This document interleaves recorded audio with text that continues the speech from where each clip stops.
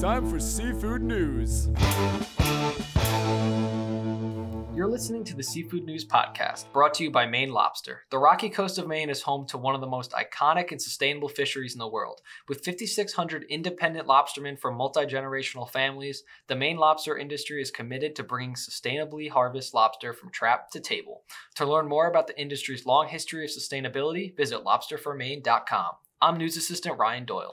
And I'm Urner Barry Seafood Market Reporter Lauren Castiglione. Thanks for joining us. In our top story of the day, a mass of warm water stretching from Alaska to California currently ranks as the second largest heat wave of the last 40 years, sitting behind only the blob. Dun, dun, dun. Dun, dun, dun. 5 years ago, the blob devastated sea life along the coast and impacted salmon runs. This heat wave has grown in a similar way. It sits in the same area and is nearly the same size. There is a reason to believe another blob is on the way. Coastal winds have kept cold water welling up along the coast to keep the warm expanse offshore, but the fall could change that. As winds wane with cooler weather, the heat wave will move onshore, as that has already happened in Washington. There is good news surrounding this marine heat wave. The size of the warm water is intimidating, but it's new and it's only affecting the upper layers of the water, which means it could break up pretty quickly. And according to NOAA's current forecast, the heat wave will moderate, but it will continue for months, which bodes the question, will it be around long enough to affect the ecosystem?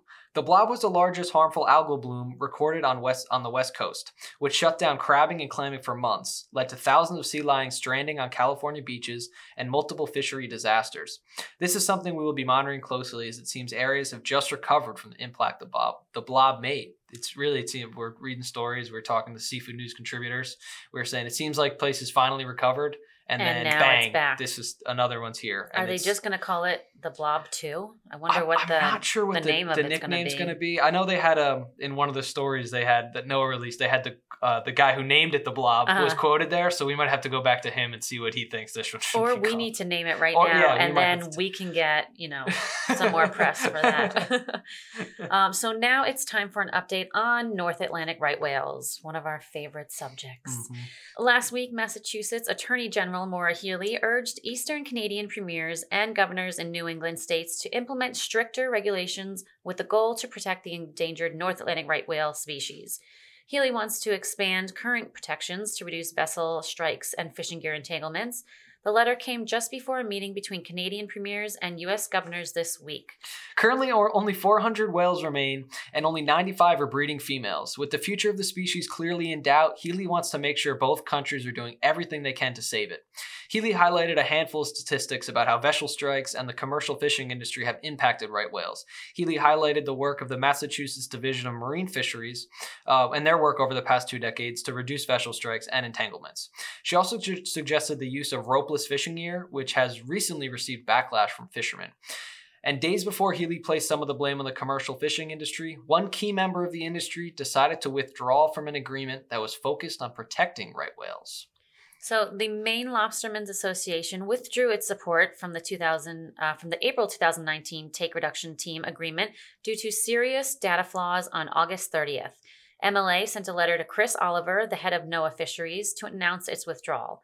The MLA found that the data presented to the TRT and in the agreement process was unsound. The TRT agreement called for Maine lobstermen to reduce its risk to right whales by 60%. Patrice McCarron, executive director of the MLA, cited data from the NMFS, which showed that the lobster fishery was the least significant cause of right whale serious injury or death. Gill nets, netting gear, pot gear, vessel strikes, and the Canadian snow crab fishery all impacted right whales more, according to that data. McCarron said the lack of data meant that the MLA would not recommend any changes to its members when whales are being entangled in gear that isn't included in current rulemaking. Meanwhile, 5 companies who plan on bringing cell-based cultured meat, poultry, and seafood to the marketplace in the United States have formed the Alliance for Meat, Poultry, and Seafood Innovation. This alliance will focus on providing education to consumers and various stakeholders on the new industry as they prepare to bring cell-based products into supermarkets and restaurants. The founding members include Blue Nalu, who recently announced plans to build a large facility, Finless Foods, Fork and Good, Just, and Memphis Meats.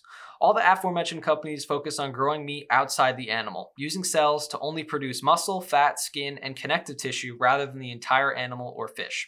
AMP's innovations focus revolves around showing consumers that this seafood isn't an alternative protein, it's real meat.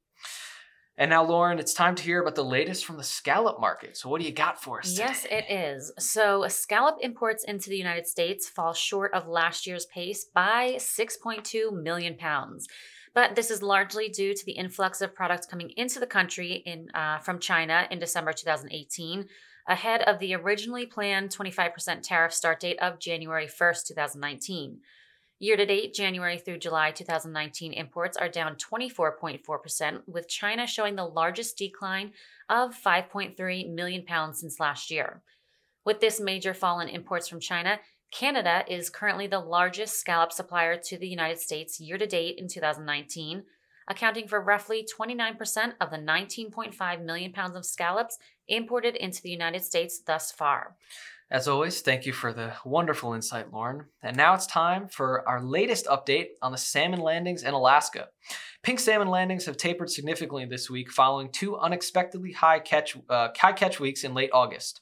Total landings statewide now stand at 122.7 million pink salmon, about 89% of the Alaska Department of Fish and Game's preseason forecast of 137.8 million. About half that amount has been landed in the last few weeks, late by a week or so compared to historical timing. Nearly 12 million pinks were harvested last week, the second strongest volume for statistical week 35 in at least 12 years, according to Garrett Everidge of the McDowell Group.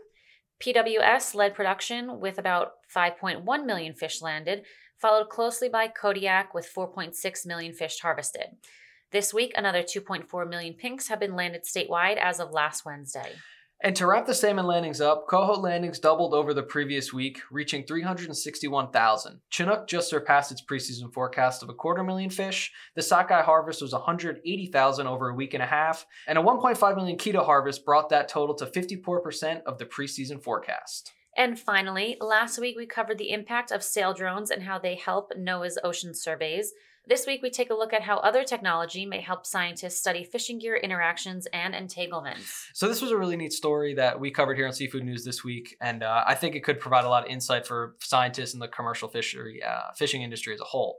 One of the tough realities of commercial fishing is that fishermen and seals sometimes compete for the same fish, and when they do, interactions between the animals and fishing nets can occur, leaving fishermen with ruined catches and damaged fishing gear, and seals with the possibility of lethal entanglements. Scientists from Woods Hole Oceanographic Institution and the Center for Coastal Studies are documenting the behavior of seals and other animals in and around fishing nets just east of Cape Cod. The team has mounted an array of 5 underwater cameras across the top or head rope of a gillnet to get an unprecedented view of the encounters. They're also relying on the use of a remotely operated vehicle to periodically survey the nets. The ROV takes real-time video snapshots of activity below the surface to supplement the top-mounted cameras. At times, scientists have struggled getting a solid view of the activity, but with the cameras mounted on anchor nets, they can assess what occurred underneath the surface. Once the nets are pulled up, the team examines the catch for bite marks and other visible injuries that may have occurred. Then the researchers review the video footage of any depredation events and can later correlate the imagery with stomach content analysis data if necessary to verify what a particular animal was feeding on. Gray seals aren't always the culprit. Spiny dogfish and harbor seals are among the other predators known to scavenge from fishing nets as well. And currently, 100 hours of video footage is being analyzed. This footage can provide fishermen with potential measures they can take to avoid entanglements and any other costly interactions. I think this could be used almost across the board. I know obviously whales are a little bit bigger than seals, but there are a lot of entanglement efforts. So perhaps if this study seems worthwhile and the camera is helping assess damages and figuring out why these animals are getting caught up, or maybe what fishermen can do to, not only save their animals, but make them more efficient, make their catches more efficient. Exactly. I think it could be pretty useful. It's probably just finding the time to review those 100 hours of video footage. Yeah. And next up, Lauren interviewed Chef Matt Ginn, and they discussed everything Maine lobster. All right. Hi, Chef Matt. Thanks so much for joining us on the Seafood News podcast. Hi, thanks for having me. So you have a pretty impressive resume. On top of being executive chef at Evo Kitchen and Restaurant in Portland, Maine, you're also a chop champion, which I must note Martha Stewart was a judge. So I feel like that honor is way more prestigious. And also you were and also you were 2015 Maine Lobster Chef of the Year winner. Is that correct? That's true. All very true. So we are extremely lucky to have you here on the podcast because September 25th is National Lobster Day, and we want to know how you will be celebrating this year. How am I going to celebrate? Well, I have a new daughter who is 1 year old on September 4th. Oh, congrats. Only had lobster. Thank you. She's only had lobster twice before in her life. So this might be kind of like the big, and she's getting her first tooth at the same time. So I think this time she's going to enjoy lobster more than ever before this September 25th. What better way to celebrate? So what is your favorite way to prepare lobster? My favorite way to prepare lobster, I think, in short, would be seasonally, and I'm kind of a traditionalist at the same time. If it's summertime in Maine, I like nothing more than to have a nice lobster bake, cook the lobster in ocean water with nice seaweed right from the water, make new potatoes and corn, and just enjoy it in a backyard somewhere. But at the same time, when I'm in my restaurant, one of the beautiful things about Maine lobster is that it's great all year round. And in fact, this morning I was at a farmer's market here in Portland, Maine, and buying some nice, beautiful local melons. And tonight we're going to run a nice chilled lobster dish with chilled melon soup, some spicy peppers, and some really wonderful lobster seasoned with a little sea salt and sumac. So I think, in one side of me being a guy from Maine, I love lobster done traditionally, but I also like the versatility the lobster provides, how I can cook it in a lot of different ways in the restaurant. That's very true, and I love that answer. So something we talk about often on Seafood News Podcast is consumption and how some people struggle with cooking seafood at home. Now, what's cool about Maine Lobster Marketing Collaborative is that they've released fact sheets that provide some information on not only handling and storage, but about how to cook lobster. So straight from a chef, what are some of your tips for the people at home? Yeah, let me give you some pro tips. First way, most easy way, if you have a 1.25 pounds to 1.5 pounds, which is my preferred size lobster, you want to cook the thing whole, the nice, beautiful lobster whole. Cook it in seasoned water. I like to make it almost as salty as the ocean, maybe not quite, but seasoned water, and cook it for about 7 minutes. And 7 to 8 minutes, I think you're going to have a really wonderful, succulent, tender lobster. And if you want to get a little more specific, my preferred way in a more professional setting is I believe that the tails and the claws cook better separately. So what I'll do at home often is I'll kill my lobsters, just giving them a quick knife cut between the eyes, and then I'll separate the claws and the tail. I like to cook my tail for about 4.5 minutes in boiling water. And again, you can have fun with the water at home. Sometimes I like to put a splash of white wine or garlic or bay leaf. Sometimes I like to season it up with a little paprika, almost like a crawfish boil style. And I don't think any of that takes away from the flavor of the lobster. Sometimes if only it enhances it, especially with whatever application you're doing to the lobster. So if you're going to separate the lobster, I suggest that you cook the tail for about 4.5 to 5 minutes and the claws for about 7 to 8 minutes. And I think you're going to really nail the specifics on what kind of restaurant quality lobster tastes like, both from a texture standpoint and a flavor standpoint. That's great. I feel like it's a lot more of a simple process than we're all thinking it should be. But that sounds simple enough. I prefer to boil it. Yep. I was going to say I prefer to boil it, but you can steam it as well. And it is more straightforward than people think. And another underutilized part of the lobster is the body. Is that center console part of the lobster where the gills and the eyes are. And they make for a great stock and sauce. So, again, for a more home cook, home chef enthusiast or hobbyist, maybe trying to make a stock where you're caramelizing the lobster body in some nice browned butter, a little bit of onion and fennel, topping that lobster in a pot with a little water and tomato product really makes for a wonderful soup, stock, or sauce when reduced properly. That's great. And what about those who order lobster out? Are there any questions that diners should be asking about their lobster? I mean, the one question that I would ask at a restaurant, especially if it's in a restaurant close to North Atlantic, are you getting in lobsters live? Are you getting live lobster? I think there's no substitute for the quality of that product. And if not, are you getting,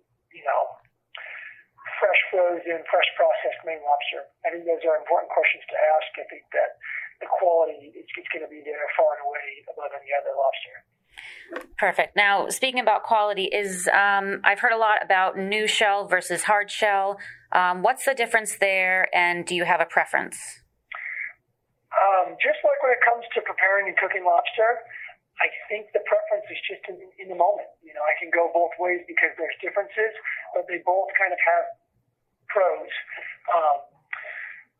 A hard shell versus a new shell is simply that. The lobster is going to have a very hard, firm shell. It can be a little more difficult to extract the meat from the shell. The meat is going to be a little larger, a little firmer when you eat it, and in my opinion, just a little brinier. Whereas the new shell lobster is going to be easier to crack out of the shell. The meat itself is going to be a little smaller, and it's going to be a little more tender and a little more sweet. And it's a little more, the new shell is a little more seasonal and specific to the summer, whereas the firm shell Maine lobster is a little more accessible year-round. Again, I think each one has its benefit. I like a nice new shell, probably in a more traditional setting or more traditional flavors, corn, tomatoes, butter, whereas a firm shell, I think you can get a little more flexible with and versatile with other ingredients, whether it be kind of a medium to light-bodied red wine, pork sausage and lobster, I think go fantastic together. We're using kind of a firm shell lobster in kind of a reheated preparation, maybe like a stock or in a sauce that accompanies other fish. That's perfect. So that's great information for all our listeners out there. We are all much more prepared to celebrate National Lobster Day thanks to you, and I look forward to seeing what's next for you, Chef. So thank you so much.